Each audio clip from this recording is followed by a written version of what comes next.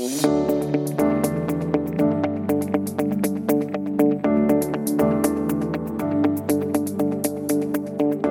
to Investing Compass. Before we begin, a quick note that the information contained in this podcast is general in nature, does not take into account your personal situation, circumstances, or needs. So, Shani, I had deja vu.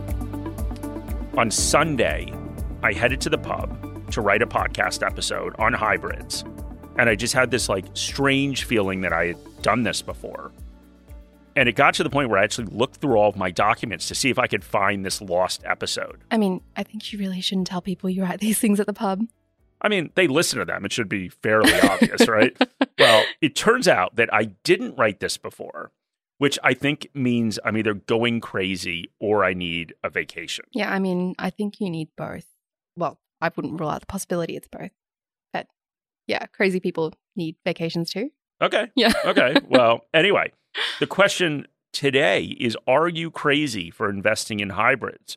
Or are they such good investments that you can go on vacation as much as you want? All right, so maybe before we make these pronouncements, we should probably talk about what hybrids are.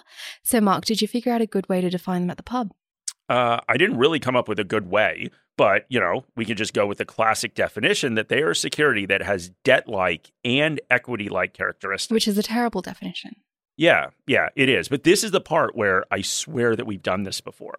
I don't know. Was this a dream? Do you think that I had a dream about it? Have I finally lost it, Shani? Look, I don't think we should rule out dementia, but I'll let you off on this one because we have done this before.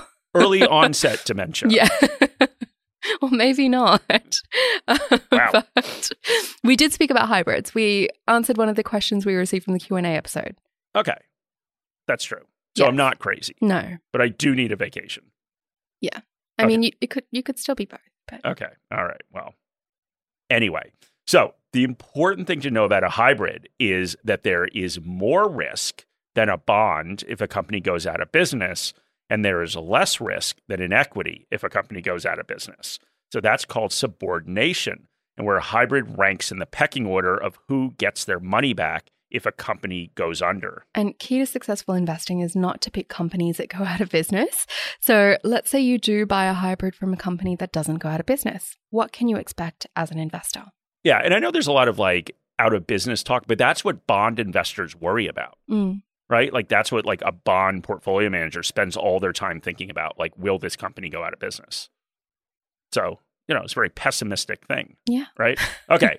Well, anyway, so what you can expect out of a hybrid is you can expect higher income than equities. You can also expect lower volatility, which means they will bounce around in price less. So they'll go down in price less, but they'll also go up in price less. So basically what you're getting from hybrids is income.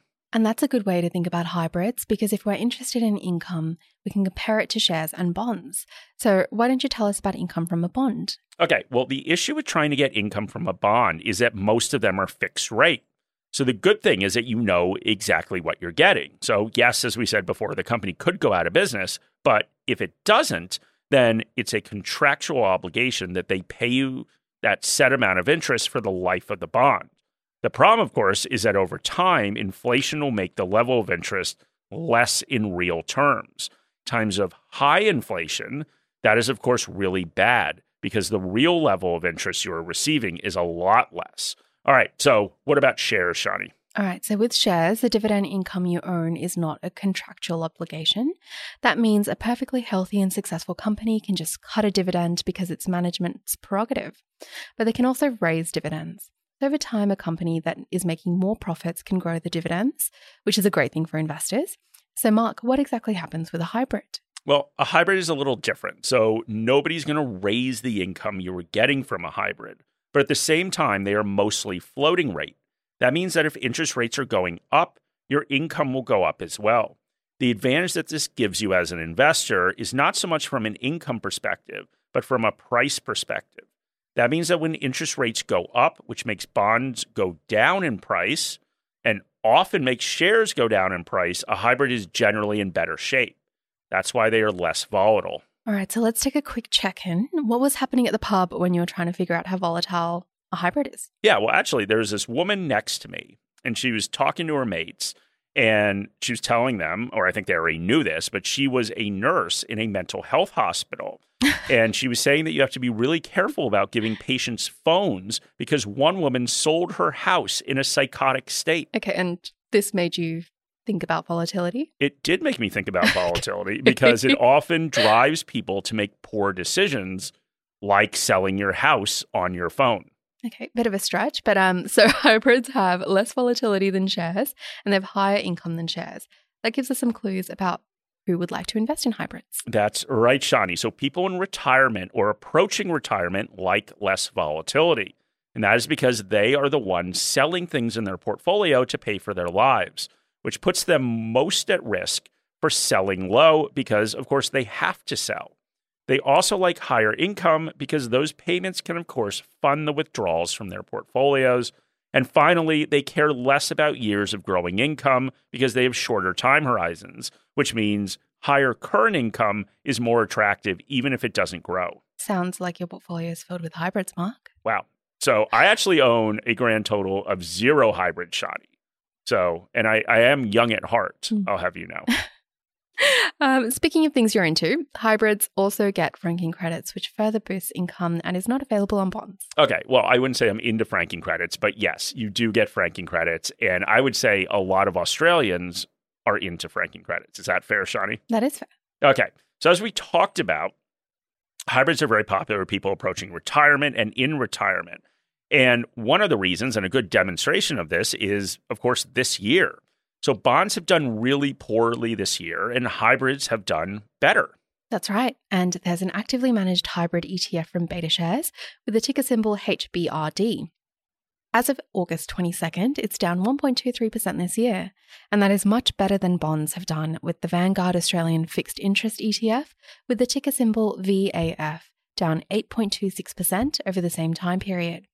And this is indicative of the fact that most hybrids are floating rate and perform better in a rising interest rate environment. Okay, so since you mentioned an ETF, this is maybe a good time to pivot to how you can actually get access to hybrids. So, of course, there is that ETF that Shani mentioned, HBRD, but just remember that that is actively managed and it comes with an expense ratio of 0.55%, which is higher than you would expect to pay on a passive ETF, but not really out of line of what active ETFs are priced at. And there is just buying an individual hybrid.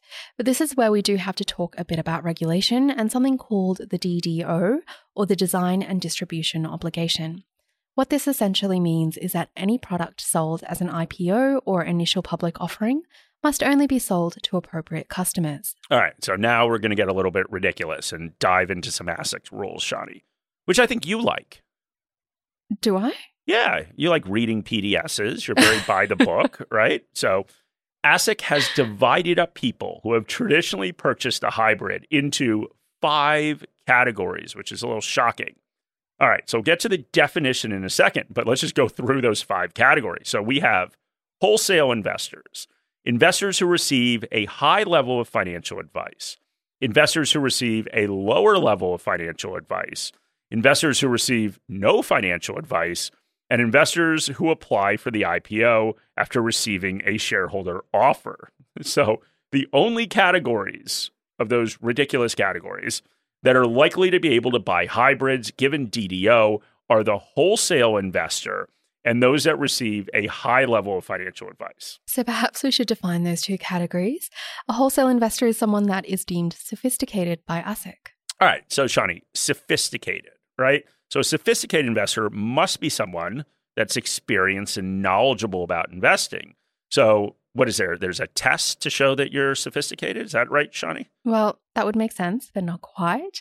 You need to either make an investment of at least $500,000 or more in an investment fund. If you are making a smaller investment than that, you need a qualified accountant to issue a certificate that says you have a gross income of at least $250,000 for the last 2 financial years, or have gross assets of $2.5 million or more.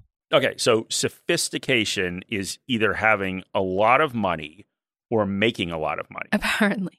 Interesting. Yeah. Okay, so if I'm not using a financial advisor and I don't have enough money to meet the definition of a wholesale investor, it sounds like I can't buy hybrids. Kind of. You can't buy a hybrid through an IPO, but you can buy them on the secondary market. And the secondary market is simply where you're buying a hybrid from another investor and not directly from the issuer. Okay, so you're telling me that anyone can buy a hybrid the day after the IPO, Yes. but only certain people can buy the exact same security the day before. Yes. Okay, well, do you think that this qualifies as the dumbest rule ever? Yeah, a little. Yeah, okay. So anyway, clearly there is a worry from ASIC that hybrids are too sophisticated for individual investors. So let's go through some things to look for when considering a hybrid, because they do come in a lot of flavors. So Shanika, what are some of the things that we can consider? Well, the first thing you can look at is who is issuing the hybrid. Many are being issued by banks because in the event of difficulties, they can convert those hybrids to shares, which protects the bank at the expense of the hybrid holder. The advantage for an investor from buying a bank-issued hybrid is that they're heavily regulated, especially around the capital that they're forced to hold, and more incentivized to not have bad outcomes occur to hybrid holders because of reputational risk. Morningstar Investor is built for investors by investors. It provides independent research and data on over 40,000 securities, tools to build and maintain an investment portfolio, and investor education resources to support you, regardless of where you are in your investing journey. Explore opportunities with our monthly global best ideas. Explore our ETF model portfolios. Plan better with 2 years of dividend forecasts for ASX-listed stocks. And stay informed with independent thought leadership. We've built tools to help you construct, monitor and maintain your portfolio, including our Portfolio Manager, integrated with one of Australia's leading portfolio tracking tools, ShareSight. Morningstar has been empowering investor success for over 35 years. We're passionate about your outcomes and are here every step of the way as you achieve them. Take out a free 4-week trial to access our resources. Find the details in the episode notes. All right, so another thing you can look at, of course, is will you get your quarterly distribution from the hybrid? So that's the interest. And of course, the interest you're receiving is a major source of return. So it's important to assess what situations would cause you not to receive those payments. So this can obviously be a difficult thing to determine, but this is just doing an analysis of the company and their prospects going forward. In many ways, this is similar to the analysis you would do on a company to determine if they would pay a dividend. So look at the prospects going forward, look at their payout rate and their level of debt. In many cases, hybrids have something called a dividend stopper. It basically means that if a hybrid isn't paying interest, the company can't pay a dividend. So the analysis of the dividend is just a conservative way to assess the hybrid's chance of stopping payment. The other big component of returns is getting your principal at the end. This is when we need to look at 2 important dates with a hybrid. There is a first call date, which is when the issuer can redeem it or give you your money back.